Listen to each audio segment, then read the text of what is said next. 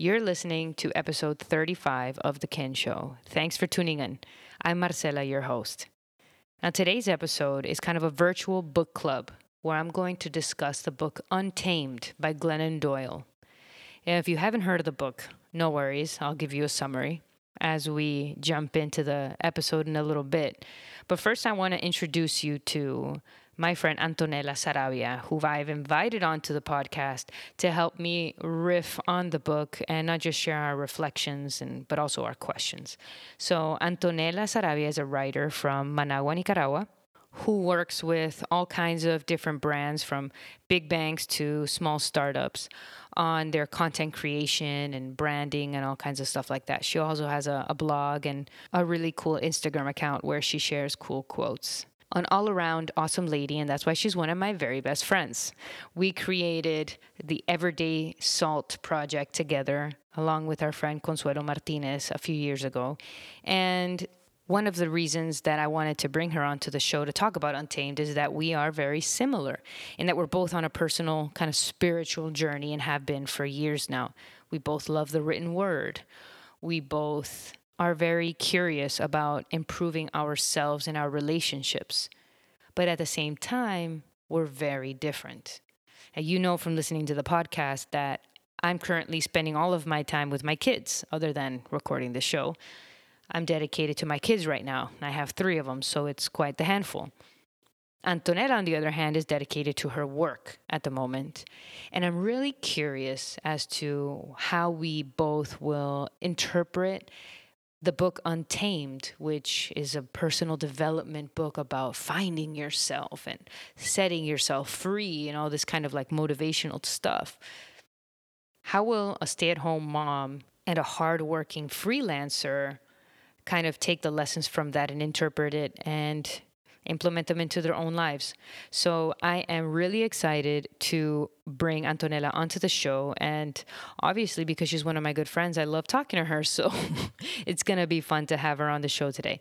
And I am really looking forward to introducing you to the book Untamed if you haven't read it yet.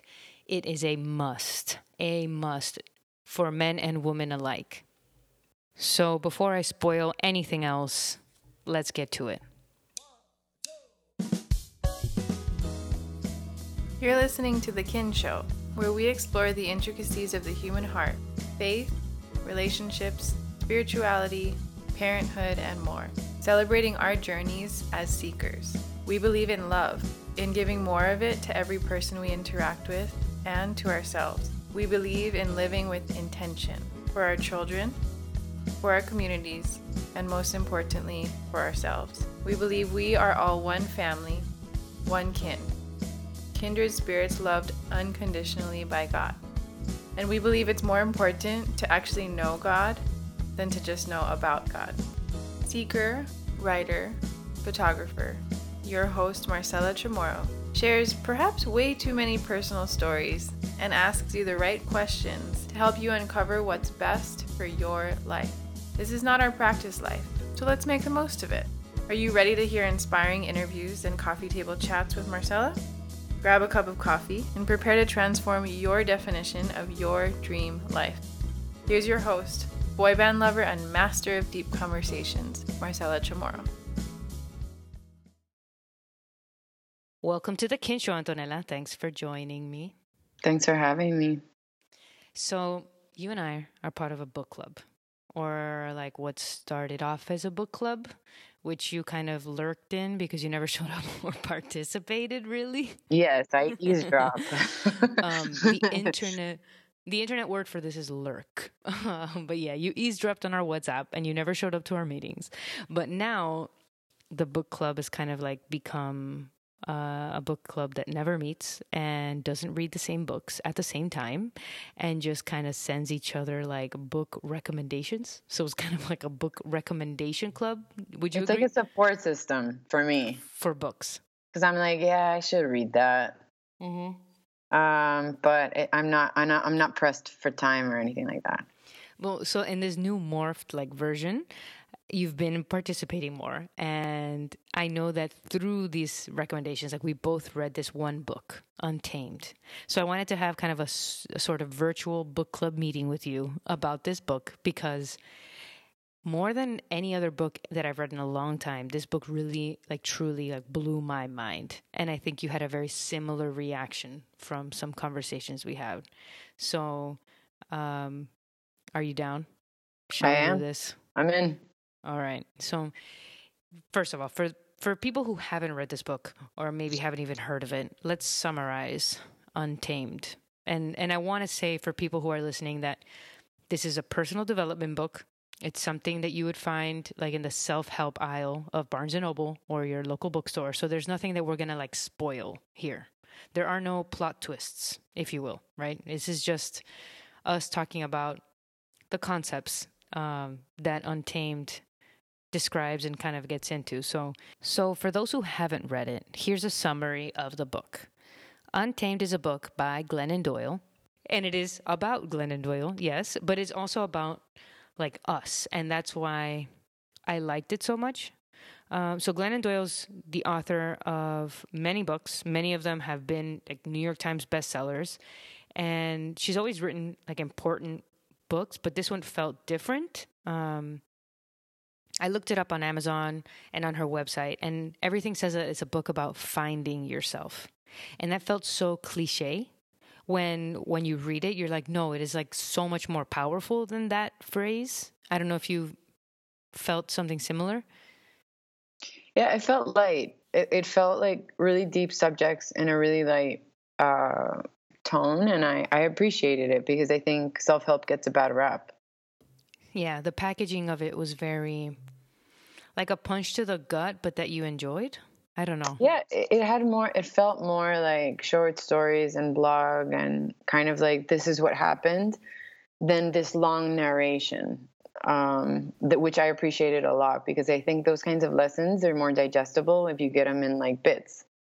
Yeah, and to be fair, like she does tell a lot of her own story in the book. I mean, she talks about meeting her wife Abby, and she talks about her experiences as a mother, and recovering from alcoholism and like all of these other like really soul bearing, deeply personal experiences. But I don't really want to go into that much. What I really am interested in is what this book said about you, what this book said about me. You know what I mean? Like when you read it, not so much about Glennon, but like what clicked?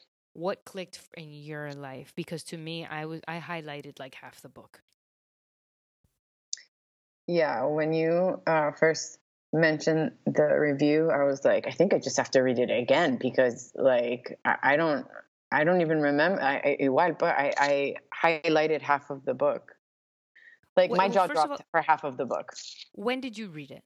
Like, is it a recent or was it a while ago?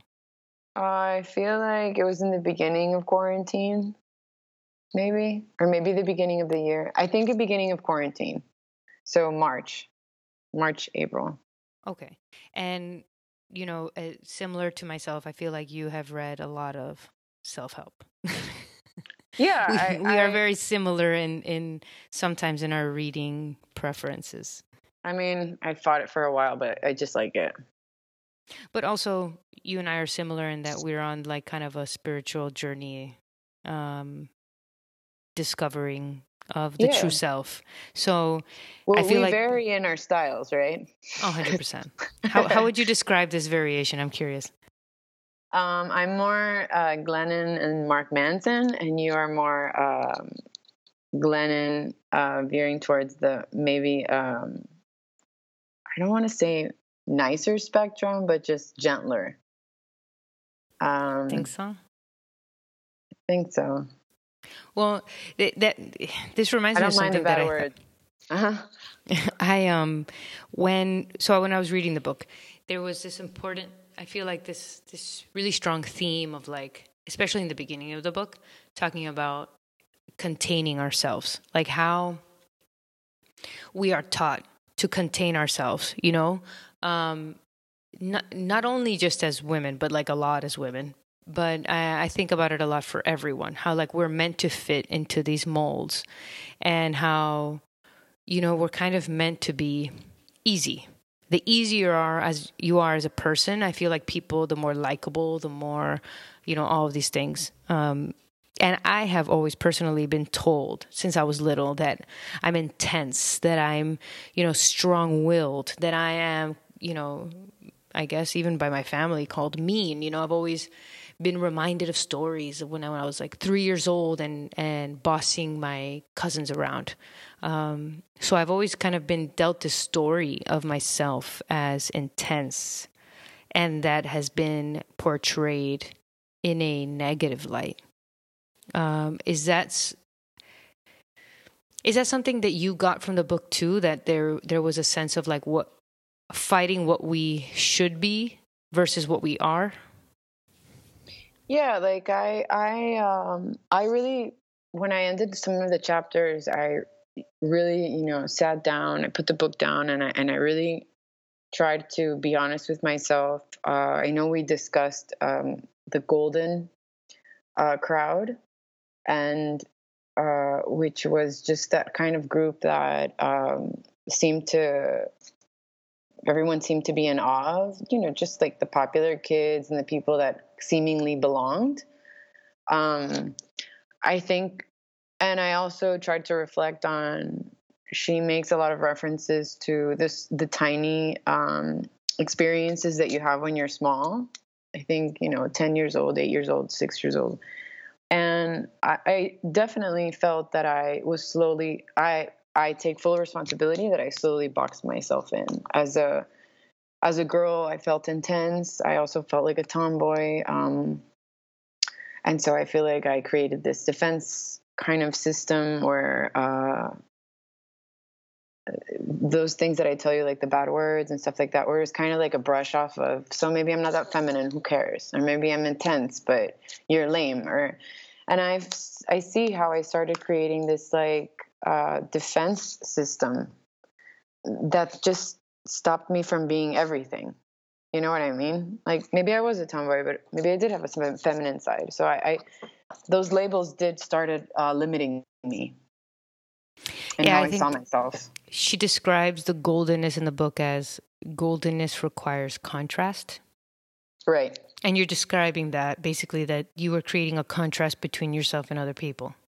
Right. If I can't be this, then maybe I'll be, and in the golden thing, the one thing that we talked about it once, the idea where there was this crowd that was just kind of, I don't know how you would describe it. So I don't exclude people from the conversation who haven't read it.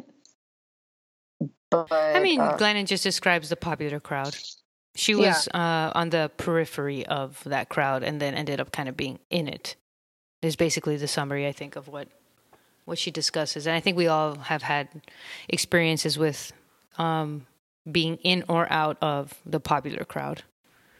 Yeah, and I'll tell you, I don't think that I've ever had to even, I thought, to be honest with you, that I had never worried about that. But the truth is that I do think I was probably in kind of like that golden light. And I think that whoever wasn't maybe kind of like resigned themselves from certain expectations because they're like, oh, I'm not in. So I think they had a freedom that I didn't have, because if I wasn't in a certain kind of quote unquote belonging, I also knew that there were rules to stay within that circle. And I knew I couldn't be intense and I couldn't be a certain way and I think that there in feeling like you don't belong, you actually also acquire a certain amount of freedom to just be who you are. So wait, so you said that you felt intense when you were younger, but then what, as you grew up and into high school and kind of received the grace of the golden light of the popular crowd, you feel like you had to let that go and kind of fit in? I just feel like your place, you kind of realize that you feel like you belong in a place, right? And then you kind of, it just kind of happens that you become tamed because you learn the rules in staying in those, Um, To it's stay in the kind of, light. yeah, like, and it's not that you think that, I think it just becomes second nature.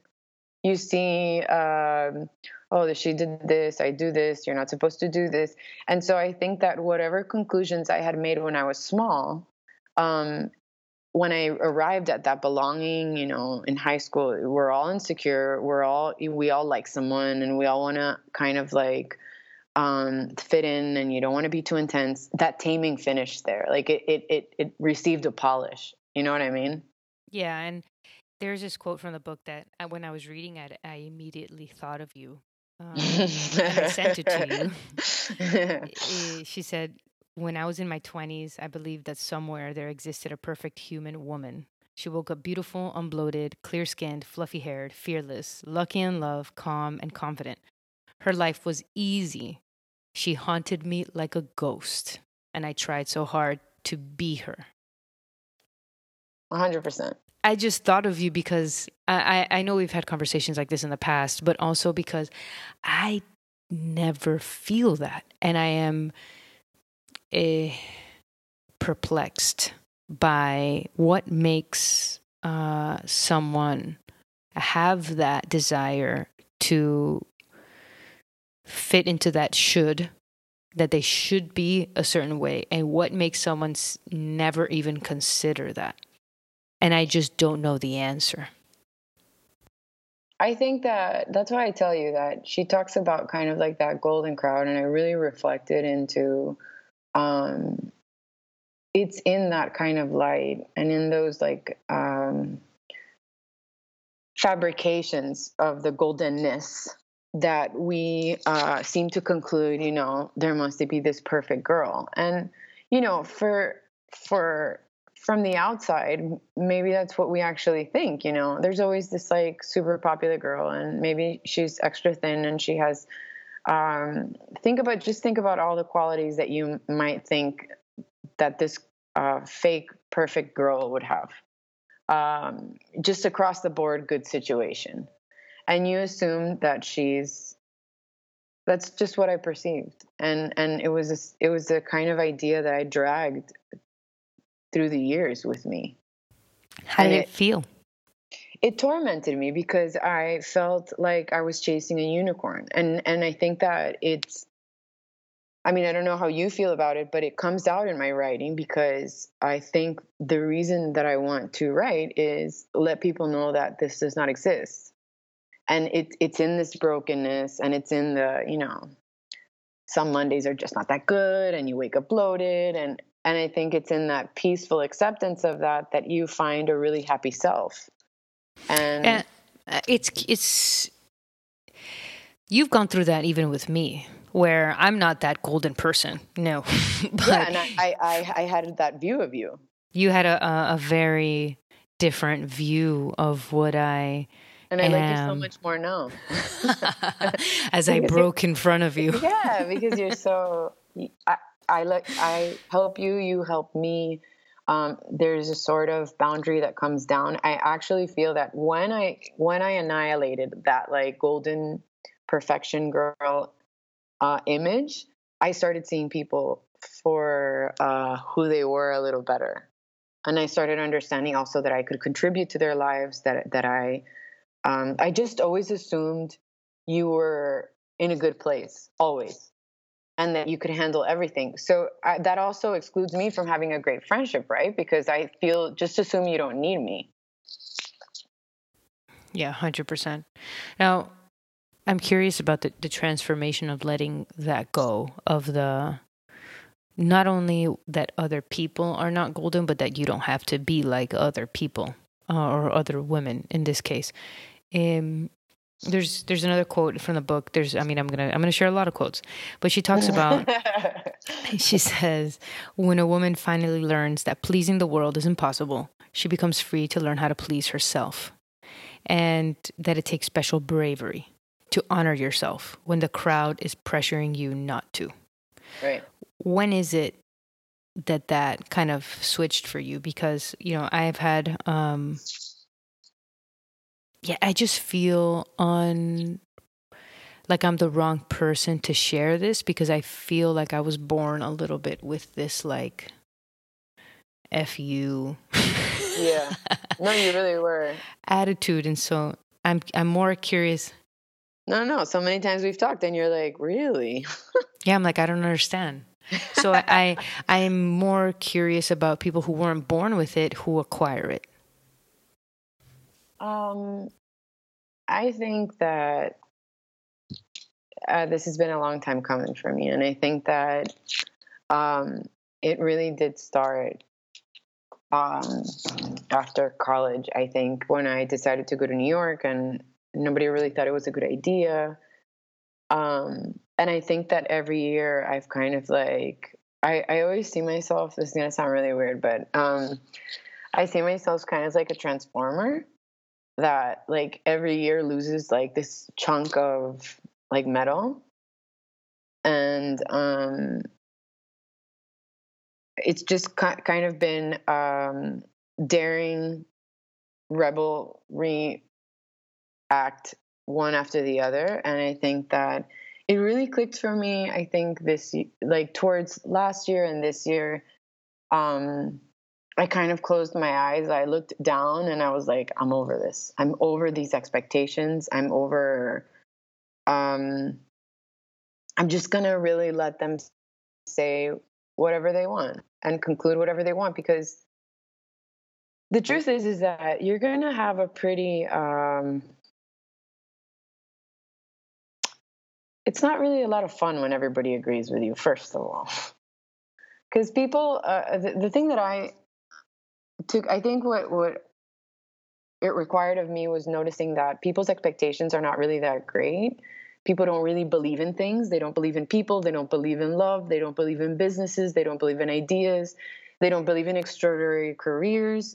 So when I started noticing that, and I think it's when I started actually like really being disciplined with prayer and with my friendships and with these realizations that people need me as well, I started realizing that the people around me that have so much to say don't really believe in things. And so I was like, but I do. And I think that was my turnaround point, that I was like, I do believe in things. So I'm just going to close my eyes and I'm going to keep walking. Well, she says in the book that it's not, another quote, not the cruel criticism from folks who hate us that scares us away from our knowing. It's the quiet concern of those who love us. And I think that walking alongside you, like that has been a big theme in the past of it's not just people who, you know, have random thoughts about you. It's people who are closest to you. No? 100%. I think... Which makes it even more difficult and painful, I think. Yeah, because I think for me, I don't know about you, but I have always taken it personally when people that are around me are concerned for me, because I interpret that as I can't handle the situation. And so I had to get to a point, I had to do a lot of things that disappointed people.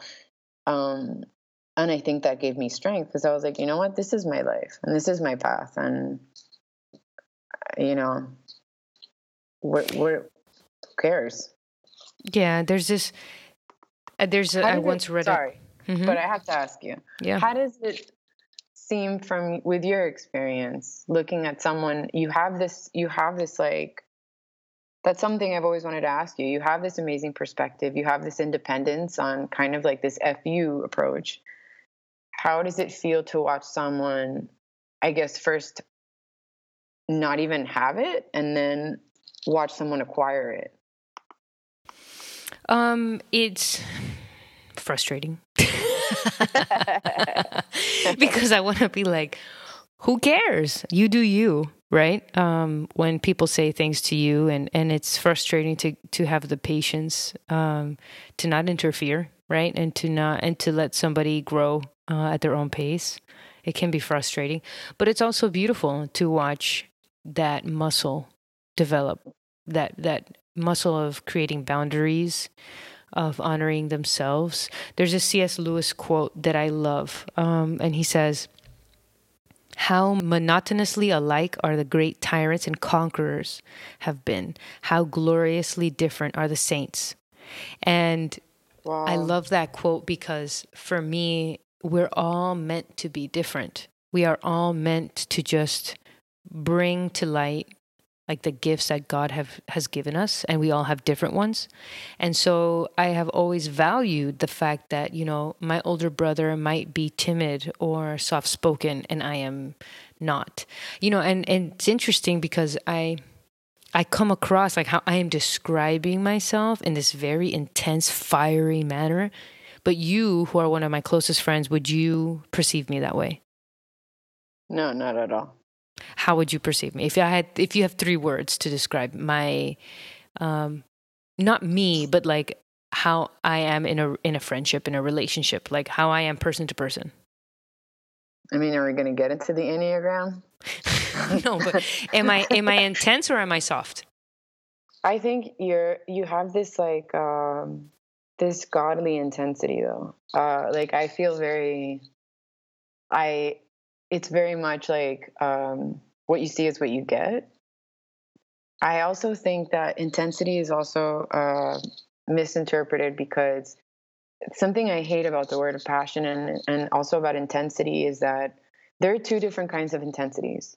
One is that it's very deep, and that's how I consider you. Like it's very truthful, it's very straightforward, it's right to your heart. And then there's the other one that I hate, that I think is ego based, and that I stay away from those kind of ideas where it's too much. And you can tell that there's like a force Like that's being aggressive? fueled. Yeah, but it's like fueled by ego. It's fueled by like, let me show you what I can do, or let me show you how great I am, or let me show the world that I don't care. And I hate that because that's not where art comes from. That's not where godliness comes from. I don't like that. I don't think good things are done from there. But I do think that there's a kinder intensity where it's just very much like, hey man, sorry, but that's the truth. This is the godliest thing I can think of right now. And I remember in my hardest moments, you were very honest. You were like, this is what I see. And yeah, what you're going through kind of sucks. And I think that's intense and that it's real and there's a lot of life there, but that's it. I don't think it's like, oh, hold your horses, I can't digest this girl. You know what I mean? And I think it's always hard to watch people who you care about go through hard things. I mean, you had to do it for the past year with me. Yeah. You had to sit by when I was puking my life away and going to the hospital every few days for IVs and couldn't sit up in bed. How did that feel for you? It's kind of similar in the sense that like I was going through physical, and then because of the physical ailments, like spiritual ailments, and then maybe I watched you go through more emotional things, right? Yeah. And they're hard to watch the person that you care about go through those things. So to watch you come into your own, let's say, and to honor yourself more and more, and you say it's each year, let's say, it's frustrating at times, it's gratifying at times, and it's really, I think it's like a spiritual process. It's like it's watching somebody come into their own godly gifts it's a beautiful thing to watch. I agreed. 100% agreed. When I was making my notes for this episode, what I really realized is that this entire book they call about finding yourself. I don't think so. I think the entire book is about being loyal to yourself. Because there's this quote that she says that it basically for me summarizes the entire book. When she says, every time you're given a choice between disappointing someone else and disappointing yourself, your duty is to disappoint that someone else. Your job throughout your entire life is to disappoint as many people as it takes to avoid disappointing yourself. And that to me is everything. That to me is the entire book. Like you don't even have to read the rest of the book if you understand that sentence fully enough, And so to watch somebody else, in this case you and other people in my life, disappoint other people to avoid disappointing themselves, it's very powerful to watch. Yeah, I think we all go through that, and I think I don't know who said it. I feel maybe it. I don't think it's Keating or Thomas Merton or anybody like that, but someone along those lines said that the point of life is unbecoming, and I think it is that. It's every time you disappoint someone else other than yourself, you feel truer to that kind of like godly version of yourself, or that divine version of yourself, and you unbecome or unlearn those things that you learned at childhood. Like, I don't think that we should regret our circumstances or the way we interpreted the experiences that we had when we were young, but I do think it's our responsibility to unlearn and unbecome them. And I don't know about you, but it's taken me a long time to get here, but I actually feel like I have the life I've always wanted. The exact, like by definition, I've already achieved success. And what my next goal is to allow it to continue to blossom into what I know the universe can offer me. But the reason I feel like I have achieved success is because I have an awareness every day of that choice. And I don't think you can get very far without that choice. Which choice is that? The I choose myself. And it's going to hurt and it's going to be uncomfortable. And sometimes, I'm going to go home kind of sad, or I'm not going to have such a fun day, but it's going to feel peaceful. That leads me to an area of my life where I do struggle a ton. And that is, can I choose myself when I have to keep my kids alive? Yeah, obviously. It's so much easier for me. Well, no, I wouldn't say that. It's just a different, I struggle with right now in the place where we are in our lives. I struggle with different things. And this is something that is a big learning area for me at the moment. And it's been almost 6 years since I've become a mother, but I'm still constantly working on it.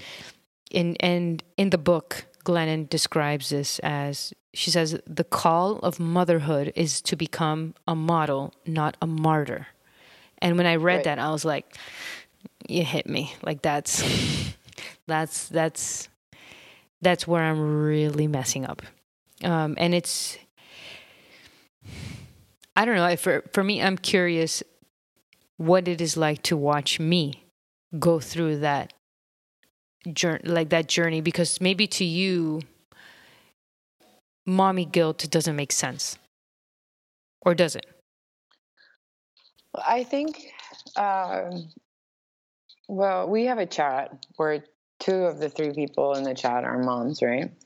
And it's hard because there are a lot of things where I'm scared to kind of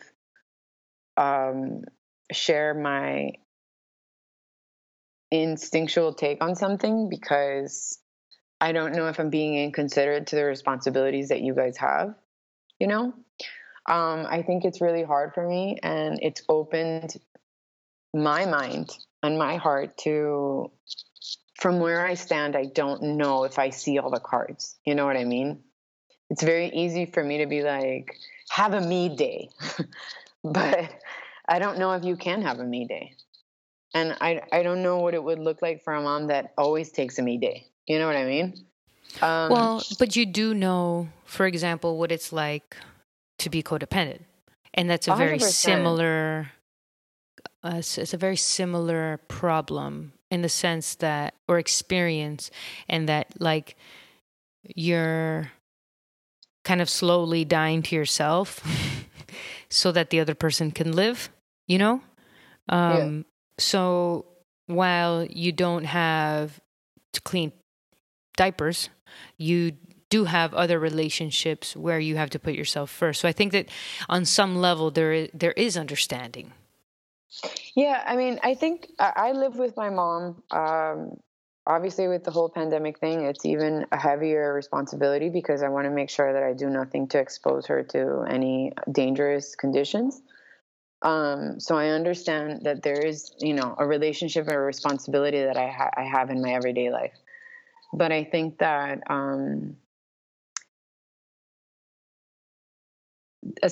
don't want to say codependency, but to serve others is an honorable thing.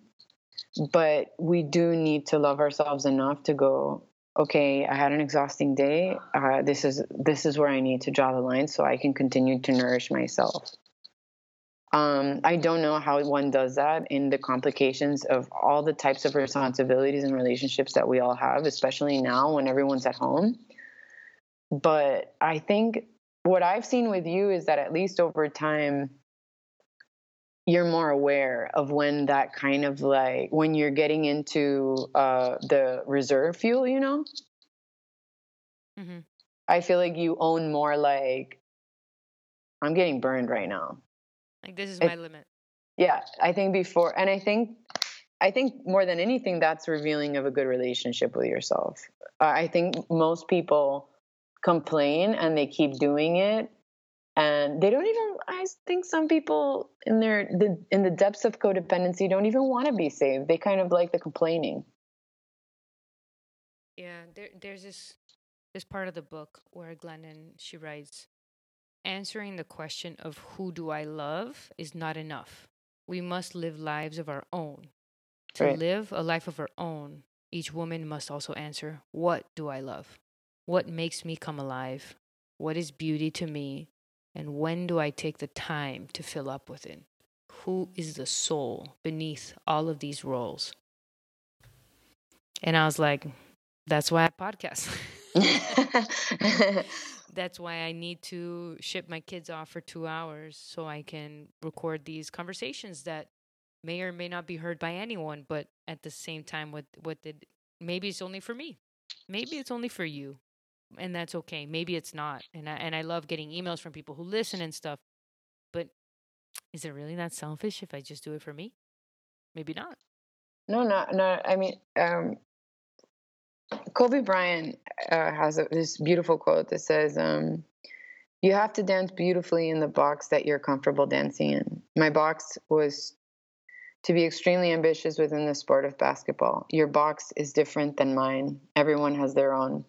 It is your job to try to perfect it and make it as beautiful of a canvas as you can make it.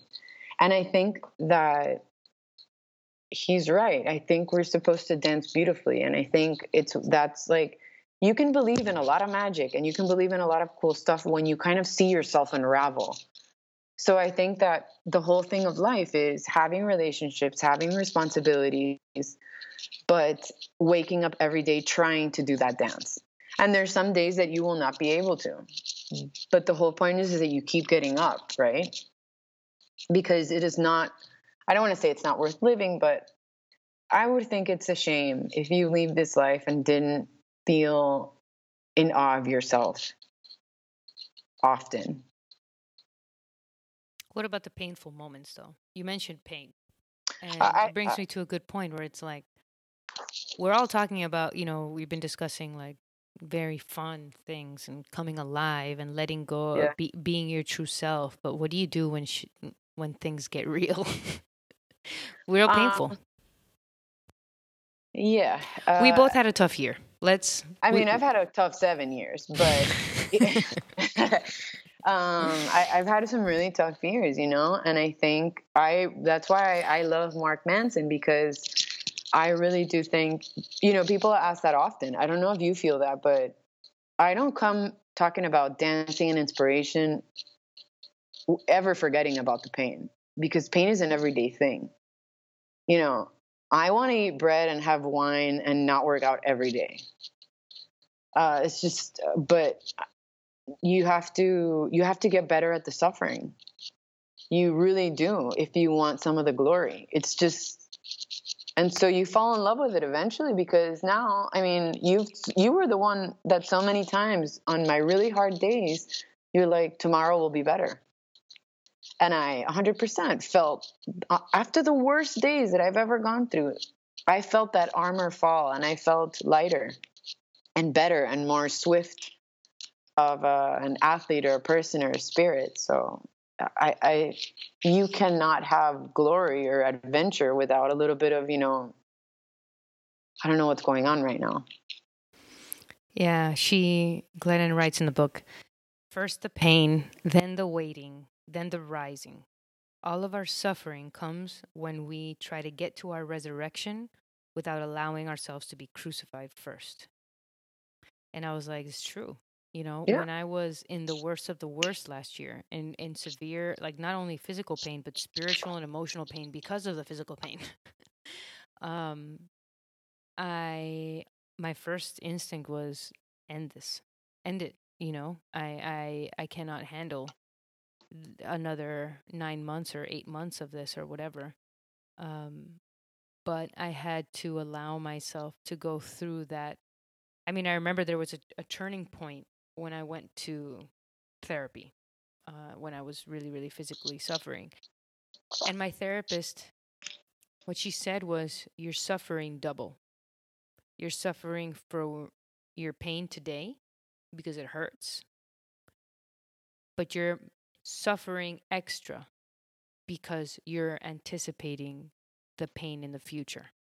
So if you just stay in the now without thinking about what's to come, you halve your pain. You literally cut it in half.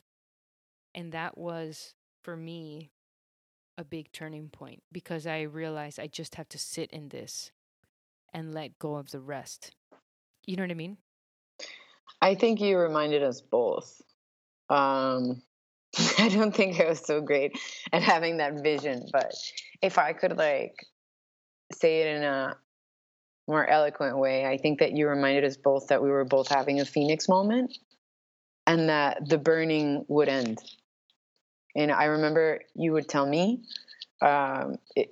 this is going to end, all the hardships that I was going through. And I remember that you would tell me, I just need to end. This is almost done, and then I'm going to be okay.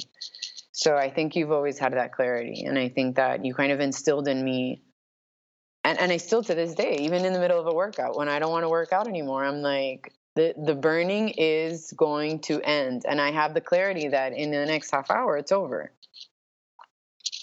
I have proof and a reminder of this downstairs in my house. Every time I walk downstairs and I see the table that Juan Jose carved his name into I remember. while you and I sat upstairs on my couch and discussed whatever was happening at the moment, and just allowed the carving to happen. I have to get that table fixed eventually.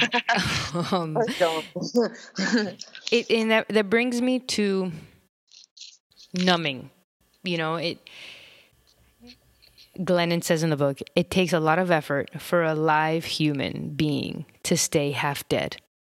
And, she's talking about her alcoholism. She's talking about, her eating disorders and all of these things to avoid the feeling.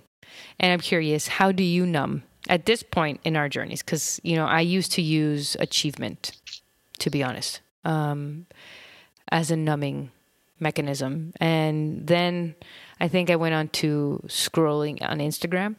That was a big source of numbing for me, which is now why I delete Instagram. And if you follow me and see that I upload photos, it's because I download Instagram, upload the photo, and then I delete it. And now, there's no real online shopping as a numbing mechanism.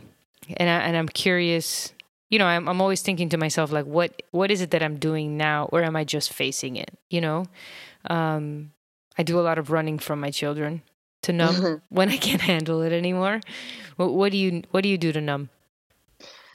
I actually think I'm in a transition of creating new bad habits.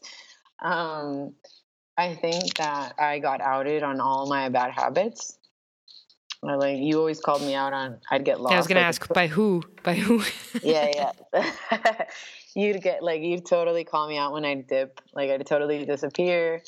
And I think that the self-loathing is really not what it used to be. And I'm in this constant state of, if it makes me uncomfortable, do it anyway. So I think that I'm trying to be really honest about like the inevitable sulk. And I am very open with you guys and a few other friends. Like, I'm not having a good day. Like, yesterday was a frustrating day for me.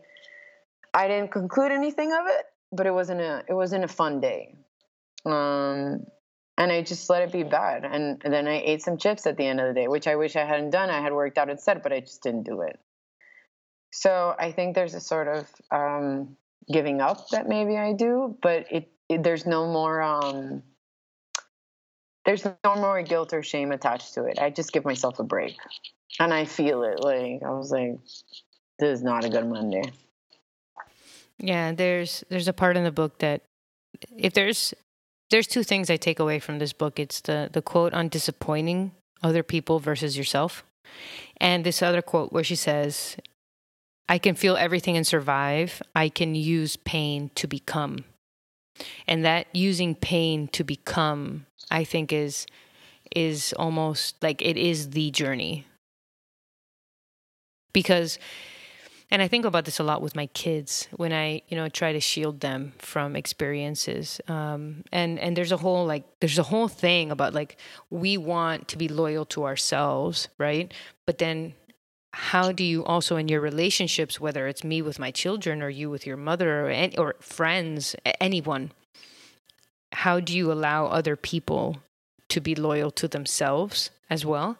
And so it's hard for me to watch my children suffer.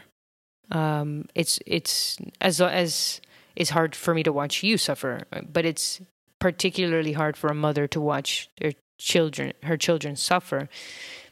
But you also have to understand while you're watching it that, the growth happens with the damage, not with the years, is a saying, and so they will use that pain to become, and just like other people use the pain to become. I don't know if you find it also as difficult to watch. I can say two things to that. And I in the book, from one of the quotes you had,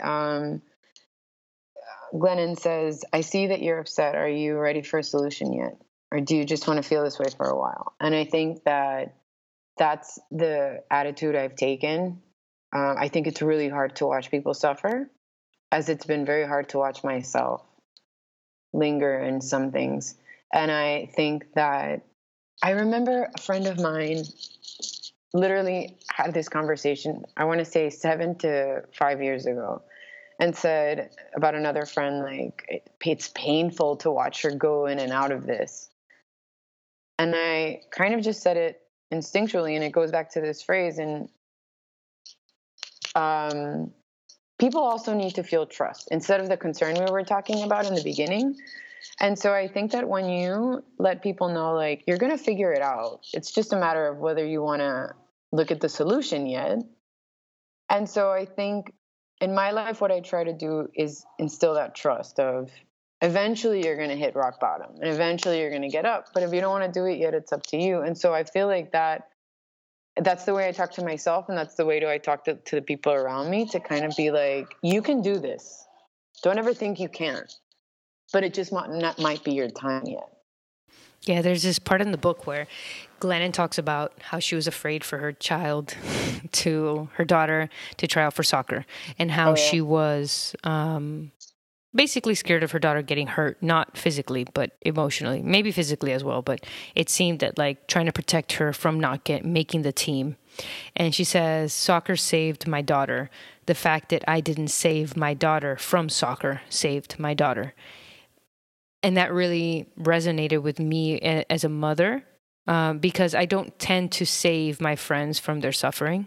Like, I can try and help you. I'm a 2 on the Enneagram. I will always be like, oh, here's this, let me edit your email for you and let me whatever. But it's, you have to really particularly ask me for help for me to do that. You give guidance. You don't do the lifting. But with my kids, I'm like, just don't do it. Just let me do it for you.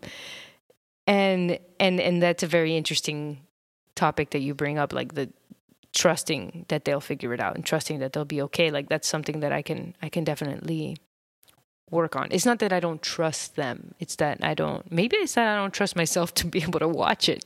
You know what I mean? Well, it hurts, but I think my parents were great parents. Awesome. But I think if there's something that I was missing, it was that kind of like certainty that I could figure some of the hard stuff out.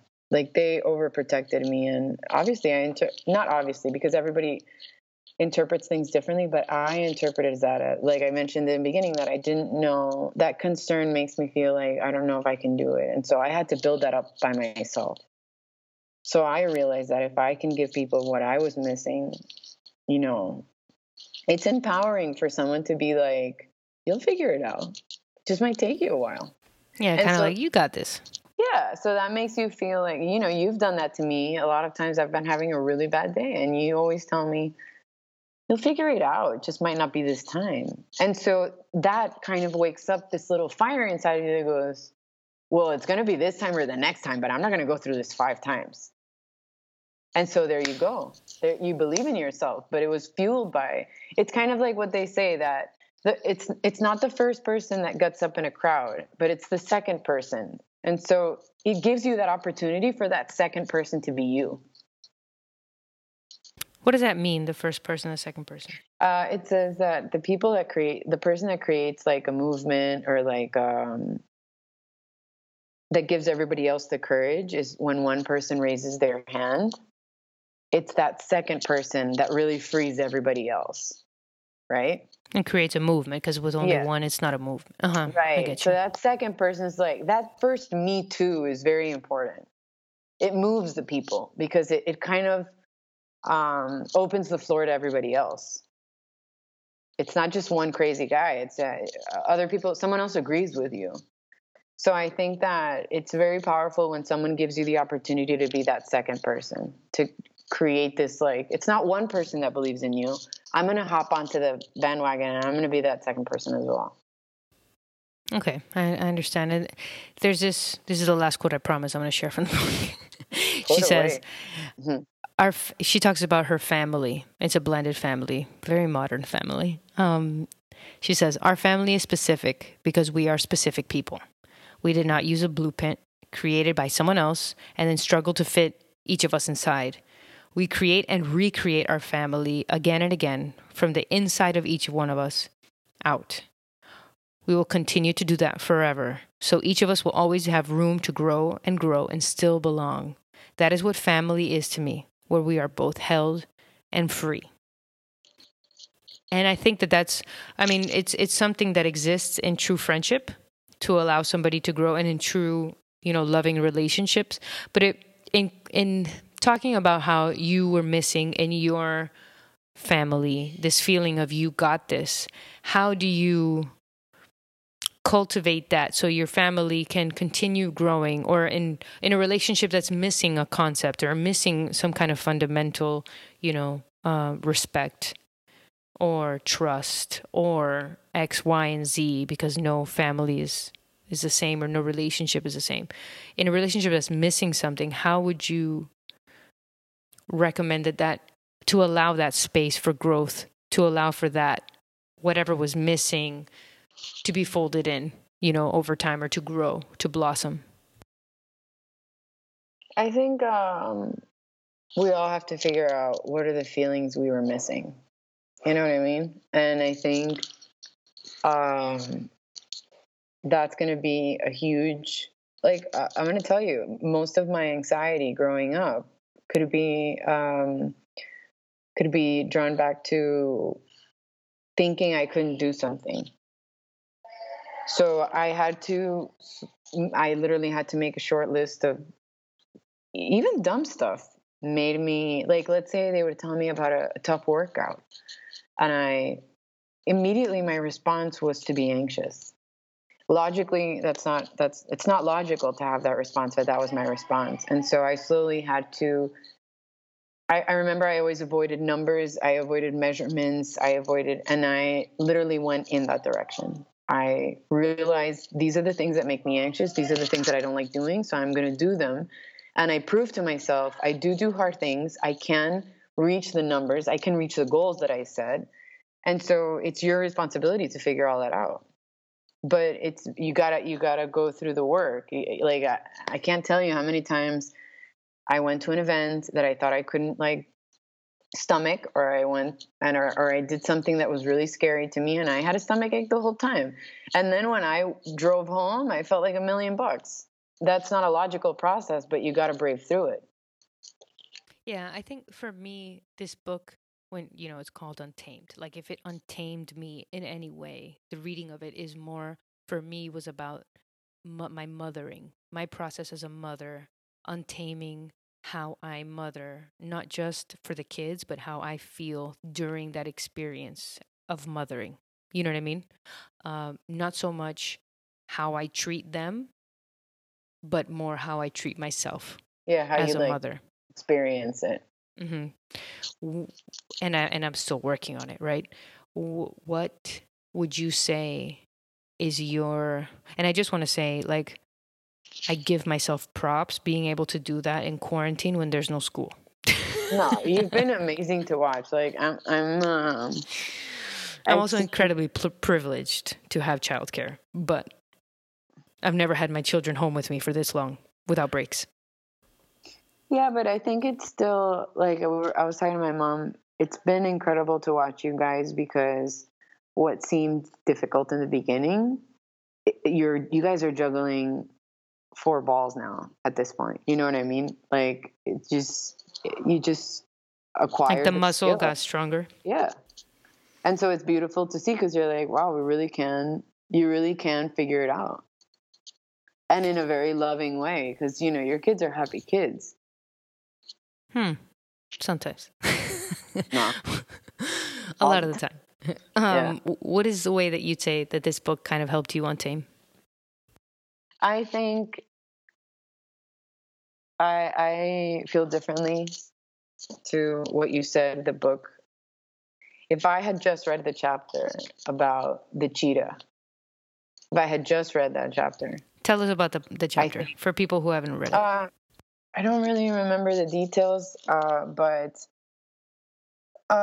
there's a cheetah in an animal park there's a cheetah in an animal park who's been trained. Who's been trained, and she's been in her cage for I don't know how long. But there is a moment where she has, for the show, she exhibits, or she's allowed to kind of exercise her instinct, right? So I don't remember if it's that she pounces on an animal or what happens.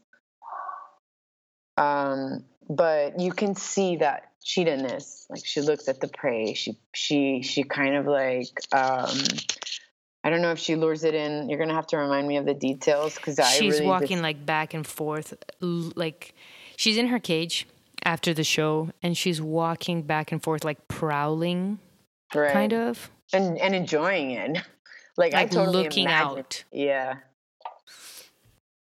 And I think that it was in that description that I realized, in a really mundane life, we all, or I at least, I should only speak for myself, but I have these moments where I feel wild and true and instinctual, and I feel beautiful and strong, and that's often compromised by the shoulds and the expectations. And so I said, okay, 2 things are going to happen.